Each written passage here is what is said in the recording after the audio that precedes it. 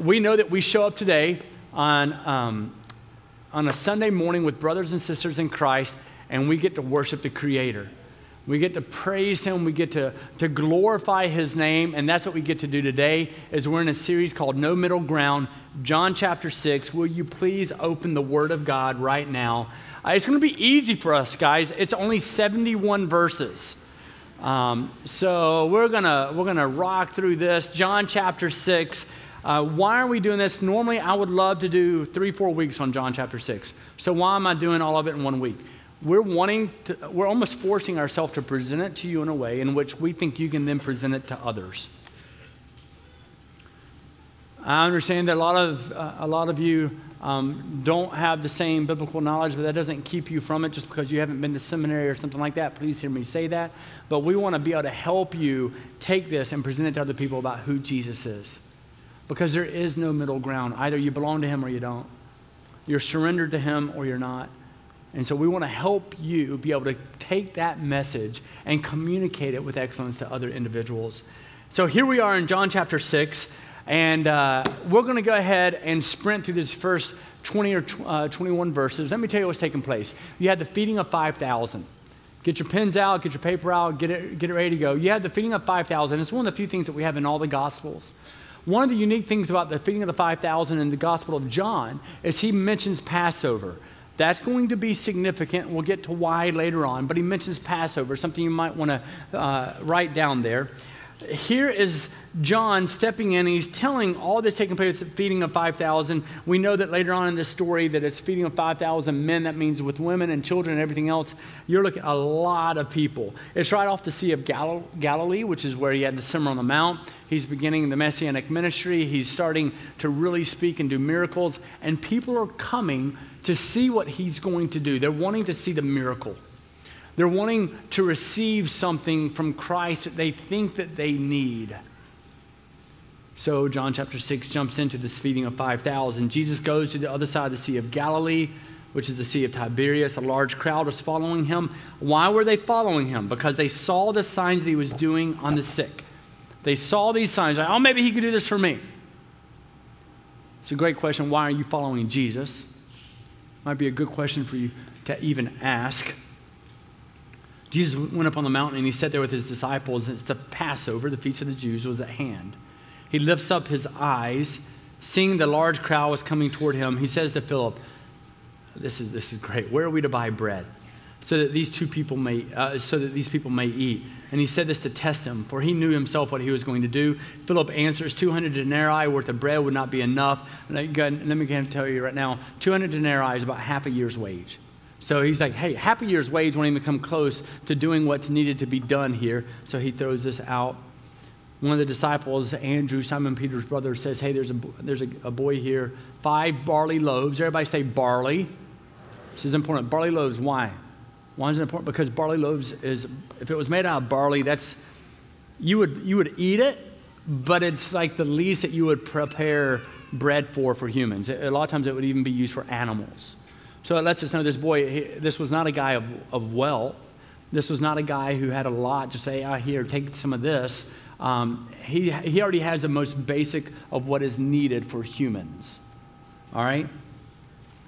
So the boy's there, 5 barley loaves, 2 fish, but what are they for so many? Jesus says, have everybody sit down. The grass is there. Men sit down, 5,000 in number. He takes the loaves, gave thanks for them. So Jesus then took the loaves and he gave thanks. When he had given thanks, something else to mark there, he distributed to them, to those all who were seated, the fish, everything they wanted. He gathered up the leftovers so that nothing would be lost. 12 baskets of fragments were left over with the 5 barley loaves. Everybody say barley. There it is again. So they gathered them up. The people saw the sign that he had done. They said, this is indeed the prophet who has come into the world. So Jesus asked Philip a question, where shall we buy bread? I'm not blaming Philip for his answer, but I want us to contemplate this for just a brief moment. Where do we buy bread? Philip answered with, just logic. 200 denarii, half a year's wage isn't going to come close to doing what we need to do. We don't have that. So what is there? He answered from a place of logic and common sense. One of the things that we can wrestle with in life is the balance between going, man, we know it's by faith that we are saved, but then God gave us wisdom, God gave us intellect, God gave us common sense, and so we want to make decisions based on that. And here's Philip going, well, this is what we can provide for, and he's not considering what God could do. This is the tension that we can have in this. And I think many of us can be earnest in it. It's the same situation as when I meet with pastors and we talk about what their church's vision is and what they're trying to accomplish, what God has called them to. One of the things we often go to is their budget. I say, how do you prepare your budget? And a lot of times, a church will prepare their budget. If you don't know this, you're about to learn a lot. They'll look at, hey, we had this much growth. We know that people don't average, they don't really give the first 6 to 12 months. Maybe they'll start giving after that. But we know on average, the average person only tithes about 2.3%, not 10%. And so if they're giving, maybe we can increase by 3% because we almost met the budget last year. And so if we could increase by 3%, because we added 4 families, that would be great. And then, hey, God, here's what we think we can bring in. Do something with it. Anybody learn something there? That's a lot of churches. It's not necessarily all wrong, but here what God is doing is he's going, hey, this is what I'm wanting to do. He steps in and he said to them, where are we to buy bread so that these people may eat? He's wanting to test him. What we need to learn from this portion of Scripture is that we need to examine what God is wanting to see happen and then simply say yes to obedience in Him. Because the way that we do a budget at Chapel Point, get ready for this, is not complicated. We pray, and after that we pray a little bit more. And we examine what God is already doing very carefully, and we step in and then we pray some more. If you can't tell, prayer's an integral part. And we say, what do you want God to see happen? Where are you already working? And we pray about it. We look at what needs to be removed. We look at how we can join God better. And I look at the team and say, how much is that going to cost? We present that and say, that's the budget. And then we do this thing called trust God. Well, some people would look at that and go, that's just not logical. I don't think that's wise. I don't think that's where you should go. I don't think that's what you should do. I think you should look at what you think people might do rather than what God could do. So here he steps in and he says, where are we to buy bread? And he answered it very logically. But please, can we not, when God is stepping in and he's stepping into our life and Jesus is, in the indwelling of the Holy Spirit is in our life, when he is asking us to do something, we have to ask ourselves whether or not we're doing what he wants us to do, or are we simply speaking out of what we think we're capable of doing. There's something out there called the prosperity gospel. You ever heard it? Right? It's not very good. Let me tell you why. Because really what that says is that, hey, we think God should provide for us more and more and more. What he's already done isn't enough, so he should keep blessing me. And it takes Scripture and it twists it. So we are not a prosperity gospel-oriented church by any means. However, simply because we're not prosperity driven, one of the things that you need to know, that does not mean that we should either be scarcity driven. And sometimes we think we don't consider what God could actually do with our own individual lives. We don't consider that God could do something so much greater than what we have planned. Well, here comes Andrew, and he says, here's a boy with some barley loaves and 2 fish. Maybe this will help. Jesus gives thanks for that. He does that later in this as well. It refers to him giving thanks once again. He takes the simple things that he has and he still gives thanks. I would also encourage you, because it's referring to Passover at this time as well, are you giving gratitude and thanks for what God's given, or do you always expect more? Why? Because Passover is a celebration of what God did for the Israelites in passing over the homes, but also it continues on for what he did with the people of Israel and his providing of manna for bread. And so it's just this continuation of gratitude and thankfulness for what God had did and what he had done previously. And now Jesus is giving thanks. Do you have a posture of gratitude and thankfulness? If I looked at your friends and say, man, would they say about you, you're just always so thankful for whatever you have, no matter what? That posture is important. Why? Because it's biblical. Jesus took barley loaves, the least that they would probably serve to humans, and he took the fish that they had to feed 5,000 men and then all these women and children as well, and yet he gave thanks for just those very things. He ends up feeding them. They have 12 basketfuls left over. We know the story. But then the people react to Jesus' miracle. Verse 14. When the people saw the sign that he had done, they said, "This is indeed the prophet who has come into the world." Deuteronomy chapter 18, verse 15 is a passage you might want to go to. Deuteronomy 18:15 is talking about some of this. And it's talking about the prophet that is to come into the world. It says, "The Lord your God will raise up for you a prophet like me from your midst, from your brethren. Him you shall hear." And so they're wanting to bring Jesus out. This is the prophet, obviously, that God has brought. We've seen him do signs. We've seen him do miracles. But then verse 15 is interesting because Jesus is giving them bread. He has fed them, provided this miracle. So now they're like, oh, he's the prophet. But they have the wrong understanding of what Jesus is going to do. And so perceiving that they were about to come and take him by force to be king, he steps out of the picture and he goes to dwell with the Heavenly Father.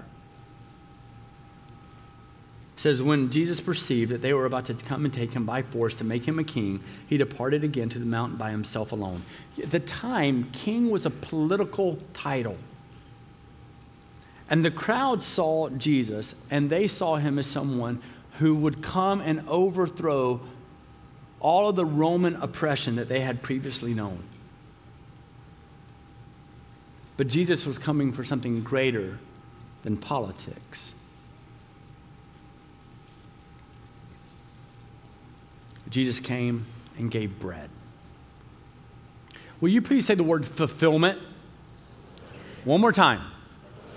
Really bad, but okay. There's a lot of people, fulfillment. Right? It's like saying your kid comes up, they come home, they say, "Hey, how's your day?" What do they say? Good, fine, right? Everybody say the word fulfillment. It's the one word I would use to describe John chapter 6. If you said, give me one word to define John chapter 6, I would say fulfillment. The people were hungry. He provided fulfillment through bread.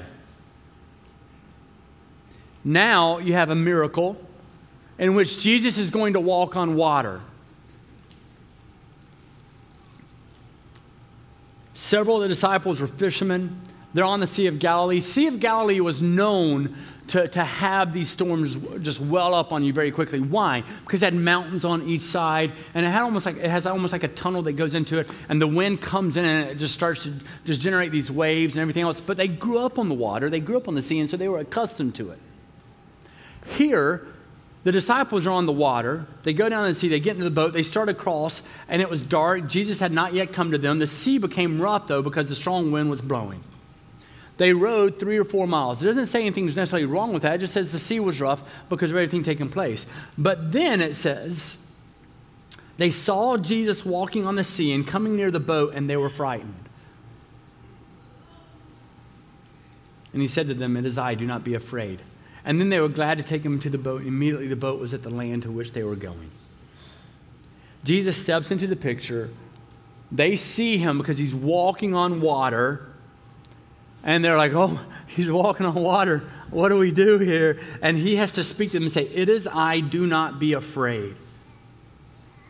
For Jesus, it was enough to simply announce his presence. He was with his disciples and would meet them in their frustration. He would meet them in their fear. He says, "For it is I, do not be afraid." And he came to help them. When they willingly received him into the boat, the miraculous happened. When they were eager to receive him, it says when they were glad to take him into the boat, immediately the boat was at the land to which they were going. When they had invited him in. When they had invited him in.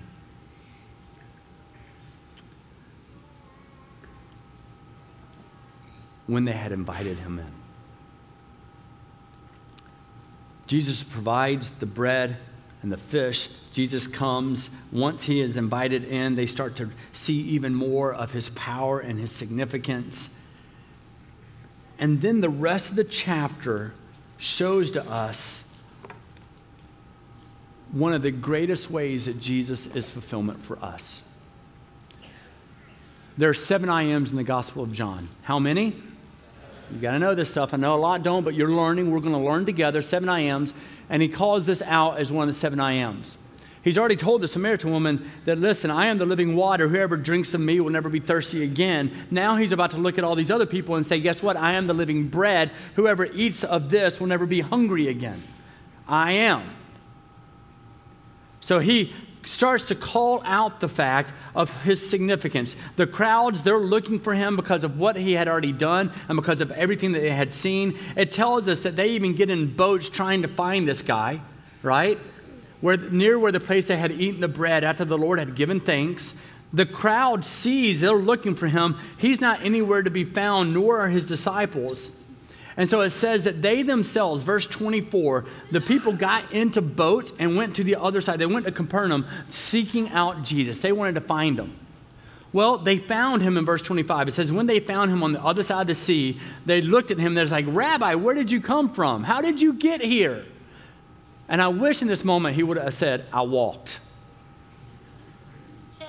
I think that would have been fantastic. But he doesn't, because that would miss the point. Because they weren't asking for that reason. They were asking because they wanted Jesus to do more for what he had already done. He says, Rabbi, when did you come here? How did you even get here? And Jesus said, truly, truly, I say to you, you're seeking me not because you saw signs. So he could have spoken of the sign of walking across water. It wouldn't have mattered. Would not have mattered because they were looking for him for the wrong reasons. They had eaten the fill of loaves. They had seen all of that, and they wanted Jesus to keep providing for them more and more. They didn't recognize that he was the fulfillment. Say fulfillment. They didn't recognize that.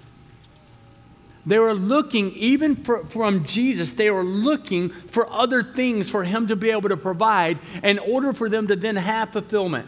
In fact, they weren't going to continue to follow him unless Jesus continued to do for them.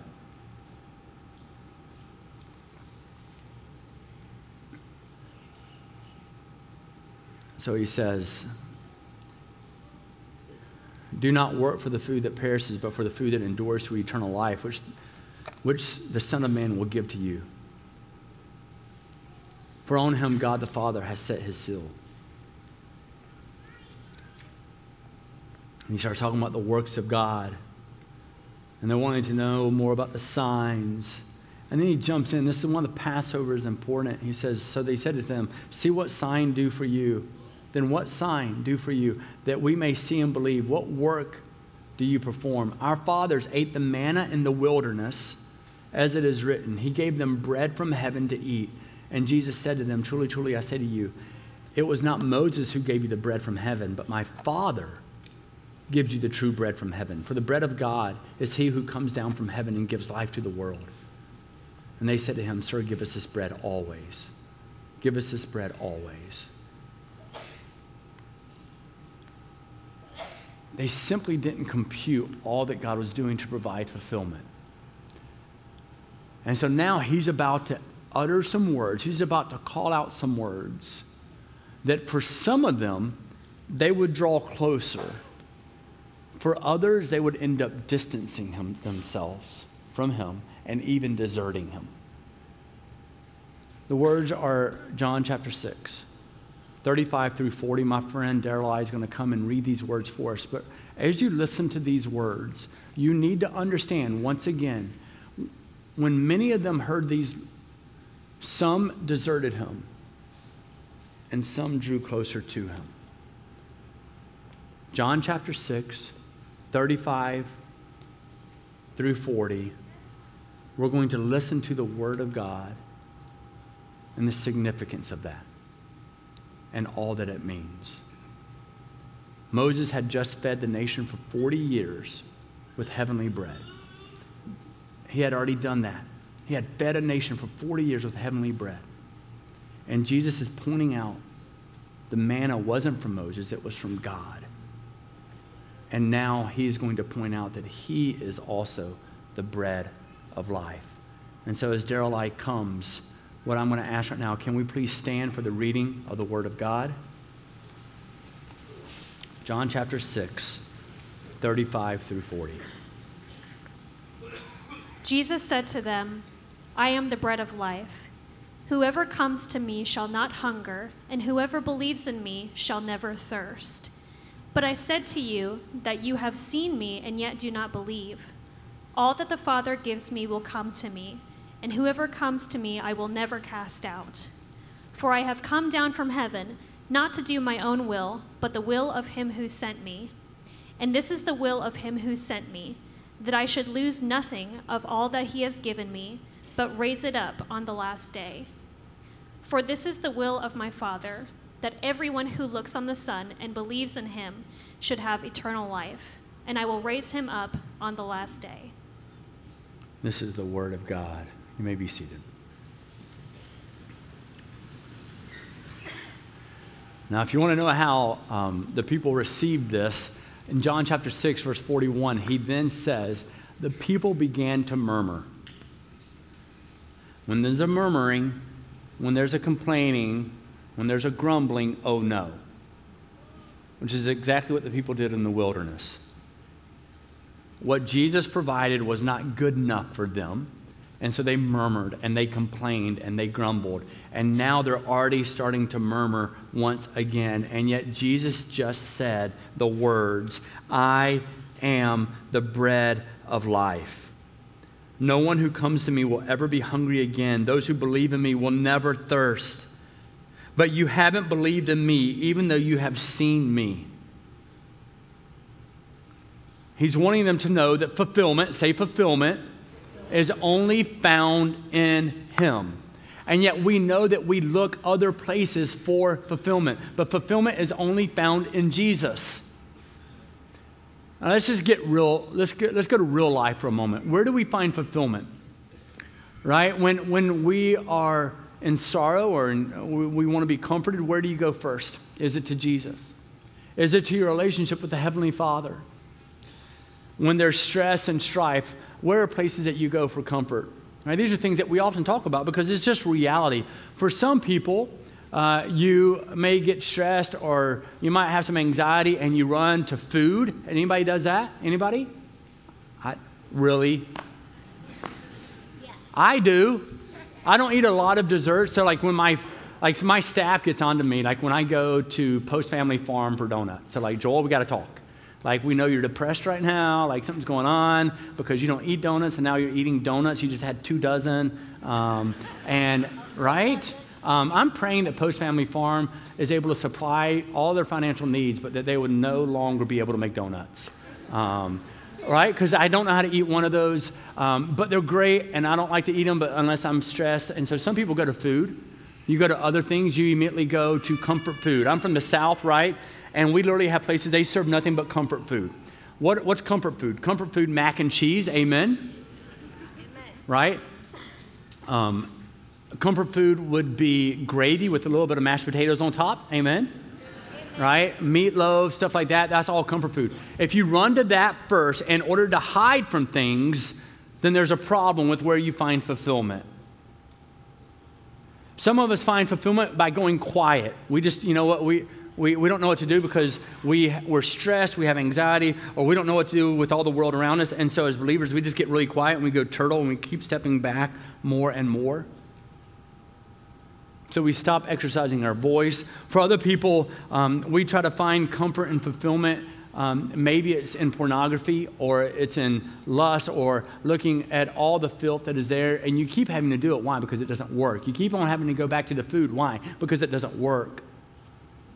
And yet if we were truly to recognize that Jesus is the bread of life, then that is where we can have fellowship with God. That's what we yearn for more than anything else. Right? Some of you know I used to run a good bit. I don't run anymore. God spoke to me and said, that is from the evil one. Right? It's just like, am I supposed to hurt this bad all the time? But then yesterday, my wife's like, honey, it's such a beautiful day in West Michigan. Let's go for a run. I was like, sure, I'll go for a walk. She goes, no. I said, run. I said, sure, I'll walk. And she goes, no, you need to run. And I said, fine. I so badly want to be with you that I will go for a run. So we ran. I was like, I thought we'd run a mile. We went 4. It was evil. But I so badly wanted to be with her. I knew that that's fulfillment because two flesh will become one. And you have the same yearning to be with the Heavenly Father if He's where you find true fulfillment. Some of you find fulfillment by buying things. And so you start looking in your closet and you recognize you have a bunch of clothes that still have the tag on them because it's not about that particular item. It's because you think you have control in being able to purchase something. That's where you go and find fulfillment. Are any of these applicable to anybody? Yes? And Jesus is letting them know, I am the bread of life. If you keep looking for all these other things, if you keep looking for me to do more for you, it's never going to work. Because you're just going to want more, and you're going to want me to come and overtake Rome, and then it's going to be some other issue later on. You think it's about Rome right now, but it's not. It's because you have emptiness right now, because your fulfillment's not in me. And so he says, I am the bread of life. Whoever comes to me shall not go hungry. Whoever comes to me shall never thirst.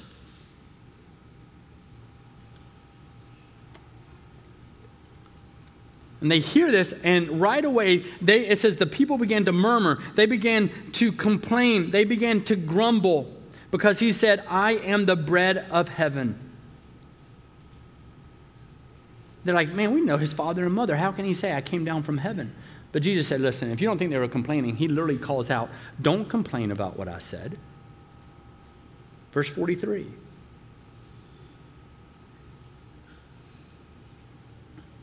Everyone who hears and learns from the Father comes to me. He just calls it out. He knows that some of them hear this and they're either going to desert him and push away from him, or they're going to draw closer to him.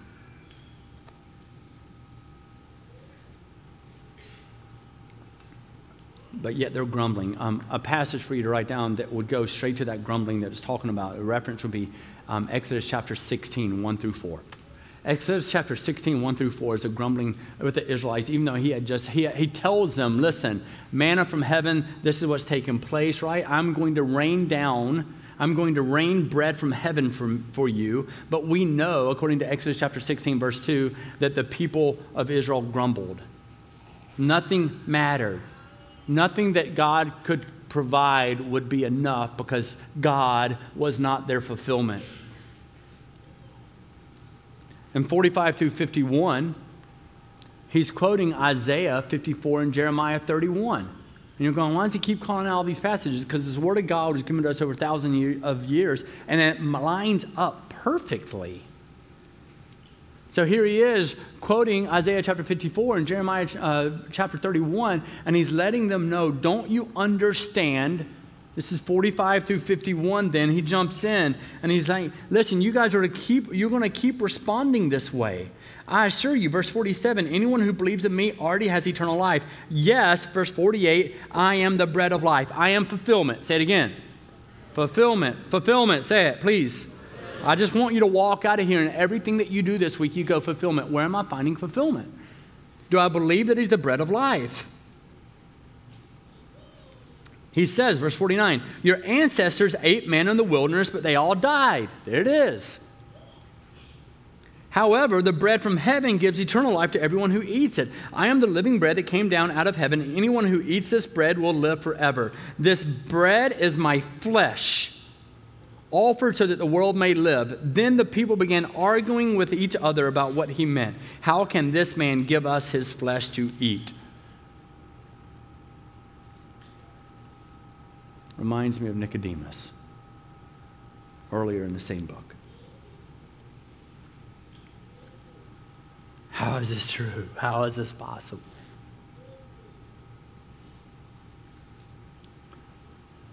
You see, why did they struggle so much with understanding that Jesus is the bread of life? He had just given them bread and fish for thousands.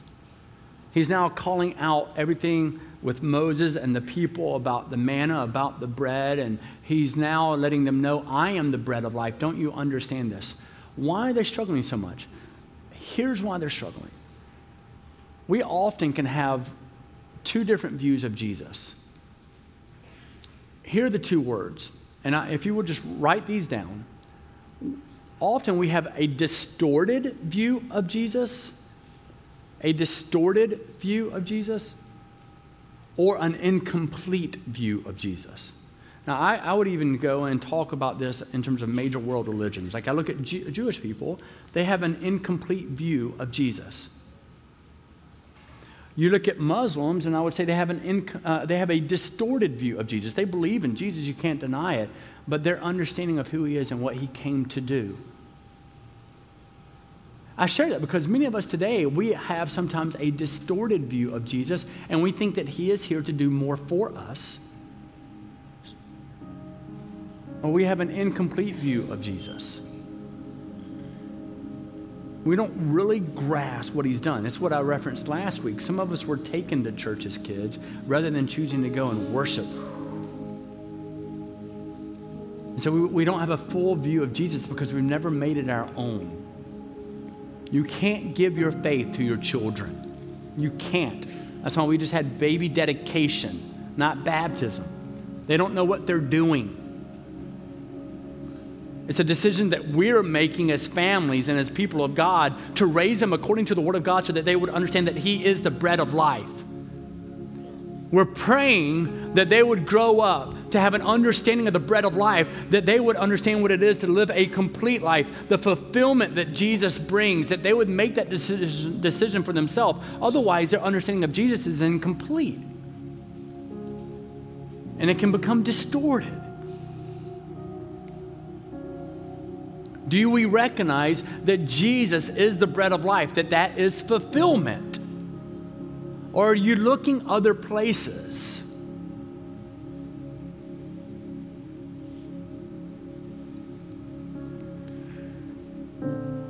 We need to have the courage to evaluate where we actually find fulfillment.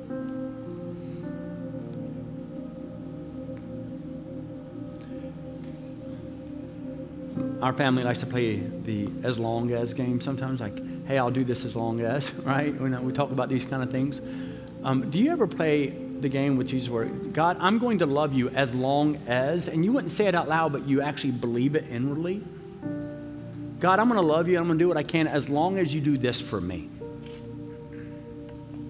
As soon as you do that with God, you're finding fulfillment in the wrong place. Because God owes you nothing more than what he's already done for you in the giving of Jesus Christ. Amen? Amen. You got to get this. You have to determine where you actually find fulfillment.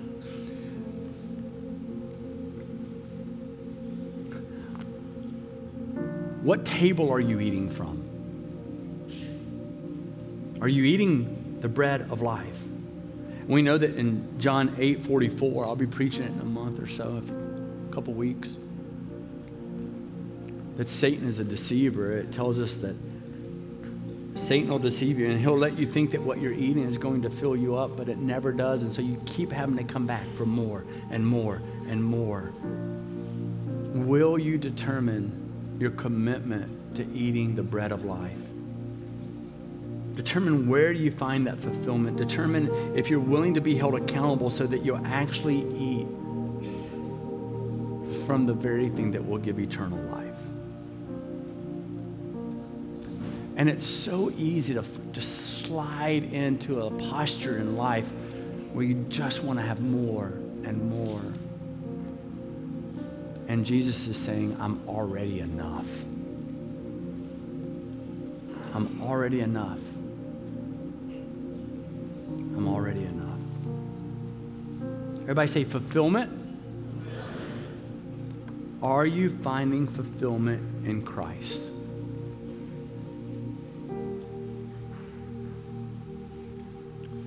God, I come before you and I praise you for being the bread of life. I praise you that you provide fulfillment unlike anything else. You tell us that we don't have to keep looking for more when we've already got you.